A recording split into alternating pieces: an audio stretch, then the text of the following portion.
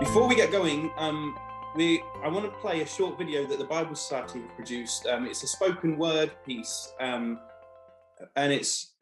we played part one on Friday. If you were with us on Good Friday, if you weren't there, you can watch it on. I think we put it on our Facebook page now. But I want to play part two as we get going, and really, it's Peter's perspective through particularly John 20 and 21. So this is the Bible being read for us this morning. I thought this would be better than me reading two chapters. So go for it, Phil. Thanks, Phil. What a superb telling of the story of the disciples encountering Jesus, the risen King Jesus. And I love how that video ends. This changes everything. And I just want to take a moment just for us to think about what it changes, what the resurrection of Jesus changes for us. Because I don't know about you, I'm loving that we're going through the book of Acts at the moment. And I kind of just, as we've been, particularly in the last few chapters, just how the whole world is turned upside down for these guys who are with Jesus, who are following Jesus, learning from him. And that whole world has been turned upside down, and they're witnessing just the most incredible situations and scenarios that I just think their minds must have been totally blown over and over again as they saw the power of God and the kingdom of heaven breaking out all around them. And these were just the ordinary people who were radically changed and transformed by the power of their encounter with the risen King Jesus. And it changed them so much that this wasn't just they added some religious new practice to the periphery of their lives, but they were totally transformed in every aspect of their lives. It was like a full transformation. They shaped their whole lives around Jesus. They began to see God at work in their community. They were hungry for the presence and the kingdom of God to break out wherever they were. And even in the coming weeks, as we carry on through Acts, we'll see that it becomes at increasingly great expense to them. They gave themselves to Jesus. That being a follower of Jesus, encountering the risen King Jesus for these guys changed everything. And it's fascinating that over just a short period of time that Peter was just talking about, even in that video there, we see how just a few days earlier, they had been around, or Peter had been stood around a different campfire. He'd been stood around a fire with some people. He was out in the cold and the dark, trying to put distance between himself and Jesus. And yet, just a short while later, he's gathering around a fire with Jesus on the beach as Jesus cooks some breakfast, warmed by the presence of Jesus, warmed by the breaking of a new day sun. The resurrection changes everything. And it's really the story of what our world longs for in so many ways. Our world longs for transformation and renewal. Each one of us, whether we know Jesus or not, we're looking for transformation and renewal. And the events of that first Easter Sunday, they reverberate, don't they, down to us 2,500 miles, 2,000 years later, here in Swindon or in France, in the midst of the pandemic. The resurrection still changes and transforms everything. And so I just want to ask you a question that I'd love you to dwell on today and maybe over the next few days is, how has the resurrection of Jesus Christ changed and transformed your life? To actually take time to think about that question. How has the fact that Jesus Christ rose from the grave, he was crucified, buried, and rose from the grave, how has that transformed and changed your life? Because Jesus' intention for you in that is just the same as with the disciples, that it isn't just a bolt on to the periphery of your life somehow, some nice religious practice, go to church on a Sunday on Zoom every now and again, but that it brings a total transformation to who you are as a person, your worldview, your purpose, what you're living for, where you go, who you talk to, how you spend your money, how you love your neighbor. Jesus' resurrection transforms everything we are and all that we're about.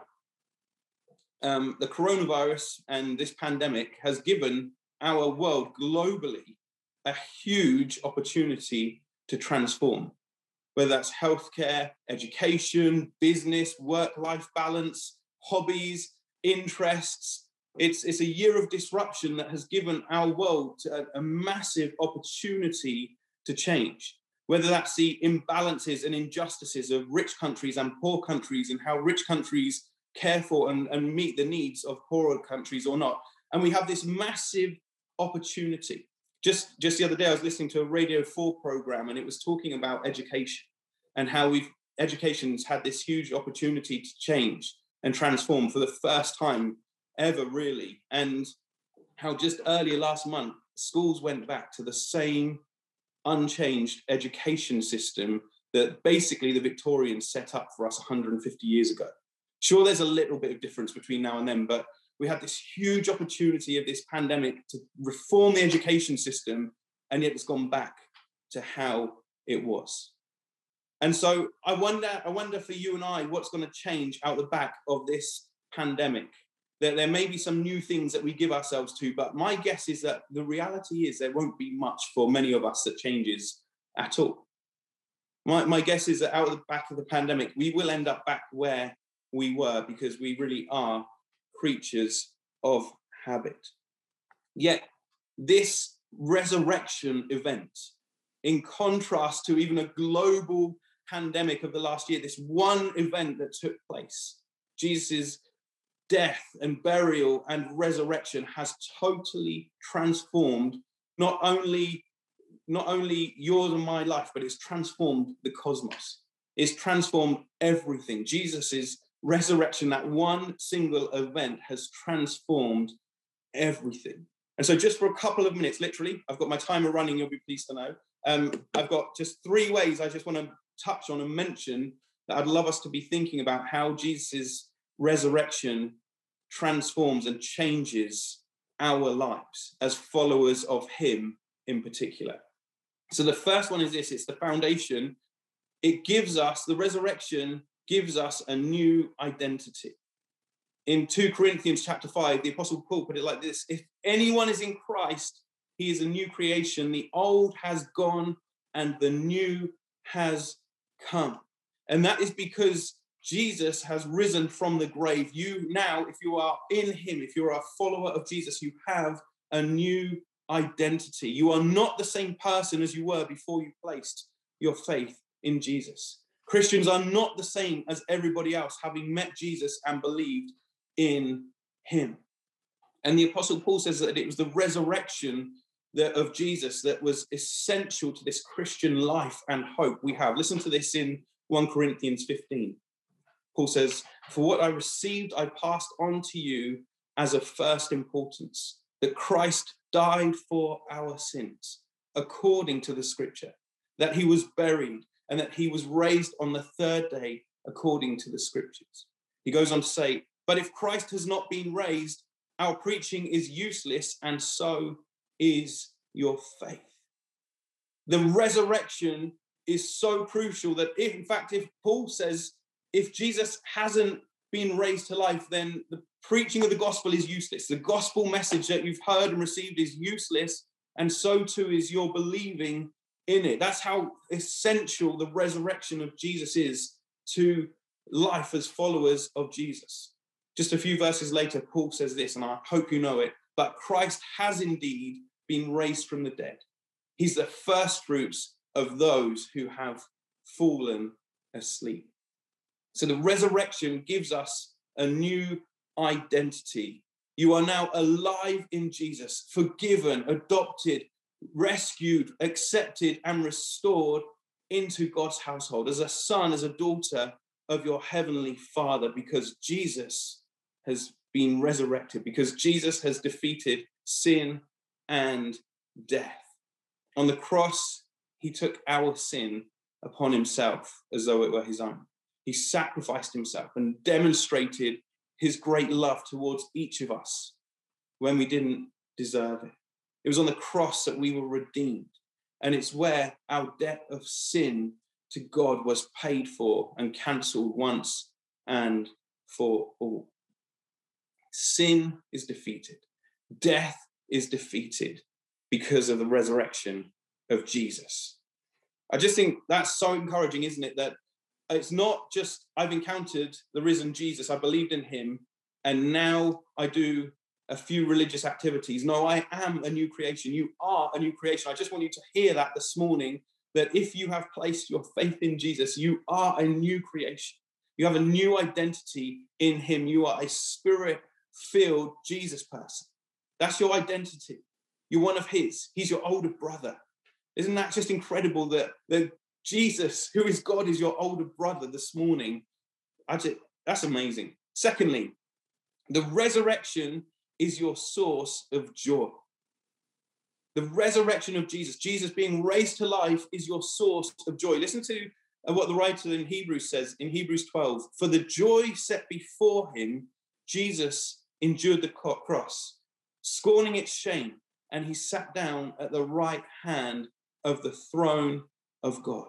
For the joy that was set before him, Jesus endured the cross. For the joy of resurrection, the future hope, future glory, for the joy that Jesus saw that the grave wouldn't hold him, but that he would be raised to life, and along with him, you and I and everyone who places a hope in Jesus, that resurrection hope made Jesus endure in the cross. It wasn't the nails that held him there. It wasn't the soldiers that held him there. It wasn't Pilate that held him there. It was the joy that was before Jesus that held him onto the cross. The joy of having a people, you and I, and countless others across the face of the earth as his own. That was the joy that was set before him. And do you know that God intends that same joy that held Jesus to the cross, that caused him to endure because of the hope of a redeemed people, of resurrection life, God intends that same joy is the joy that fills you and I today, that fuels us in life as we daily follow Jesus, whether we're suffering in pain through times of loss and frustration and annoying bosses and arguing children and a husband who's just frustrating and doesn't get the shelves up on the wall quick enough and all of that kind of stuff. Sorry, we just moved. It's just a little dig. But Jesus intends that the same joy that caused Jesus, that was set before him, is the joy that fills yours and my life this morning, today. Right now, wherever you are, it's the same joy.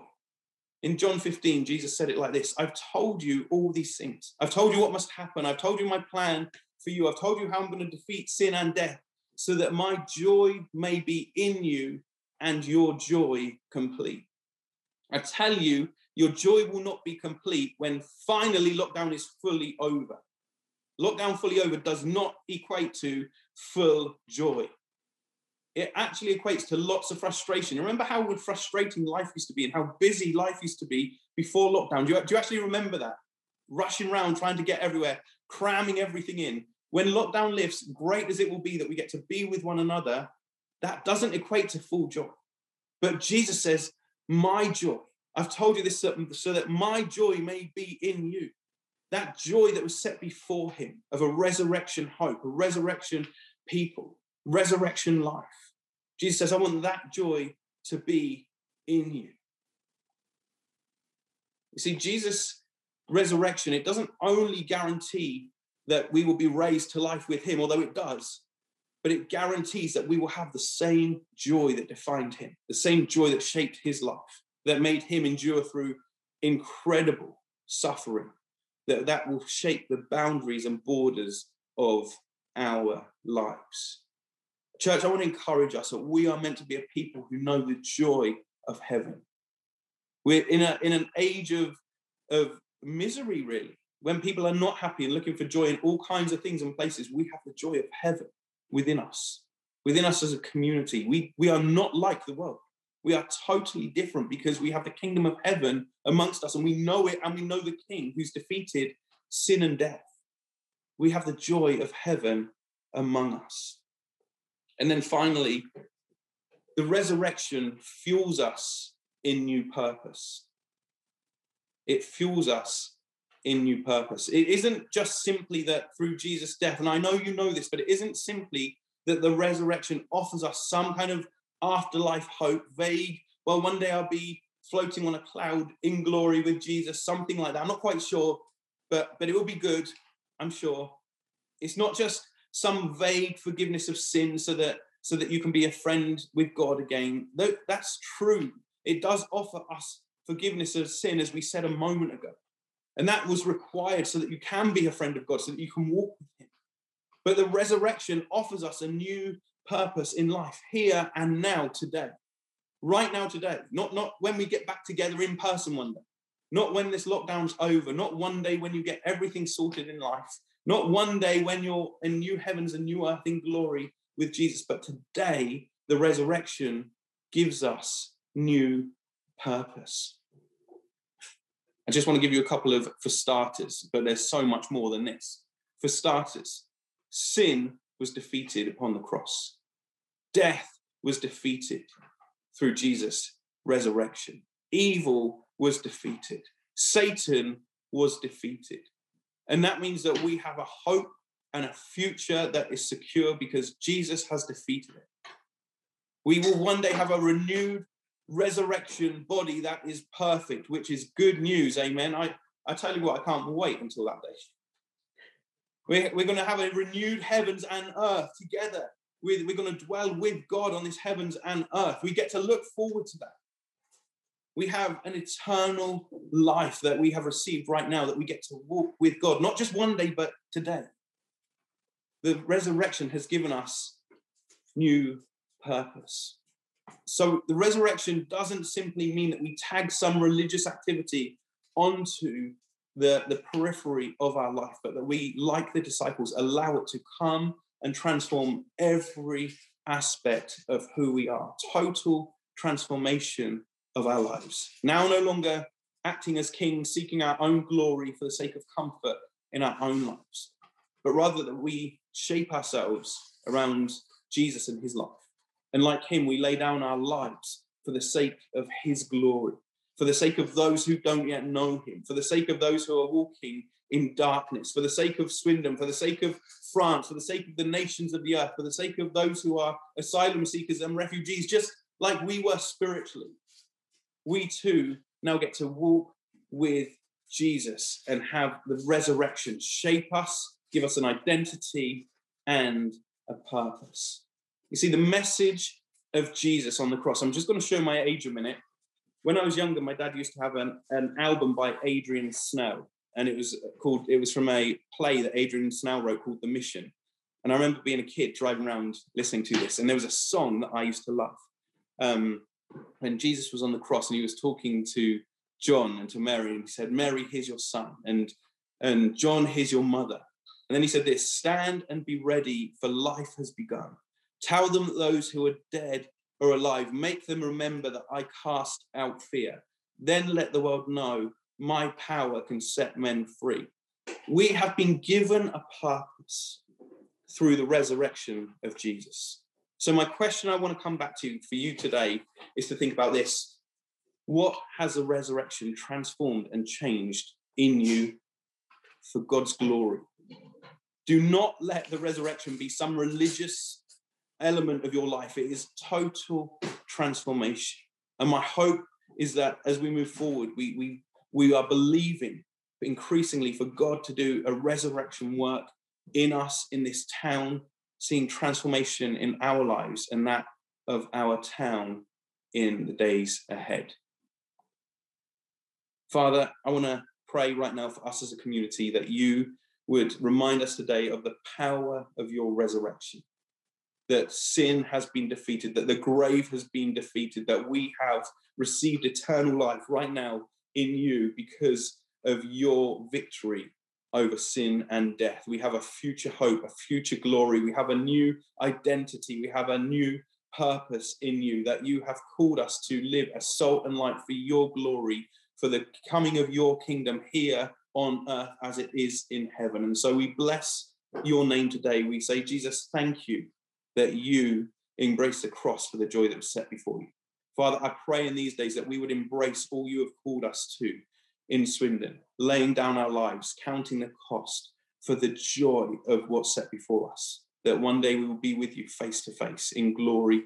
And we look forward to that day and we say, come, Lord Jesus. But right now, fill us with your spirit. Give us fresh power, we pray, in this moment. Give us new joy in this moment to live as those who've encountered the risen King Jesus in our generation. Come, Lord Jesus. fill us afresh, we pray. Amen.